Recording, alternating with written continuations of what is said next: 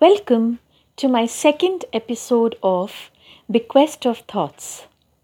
Today I am going to share my haiku poem on mindfulness. So light and so calm, naturally within you, has become heavy. So light and so calm, naturally within you, has become heavy.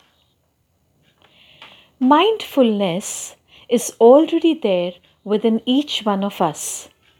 We don't need to make it heavy with preachings and teachings. It cannot be taught. The essence of this word lies in its natural existence in every heart.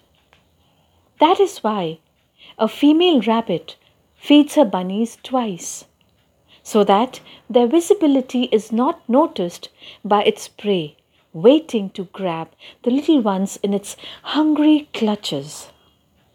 Is she not mindful?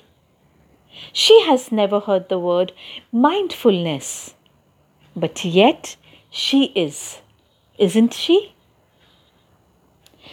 From a helpless infant to a corpse, The 7 Ages of Man by William Shakespeare sends out a profound message about life and that all the world's a stage.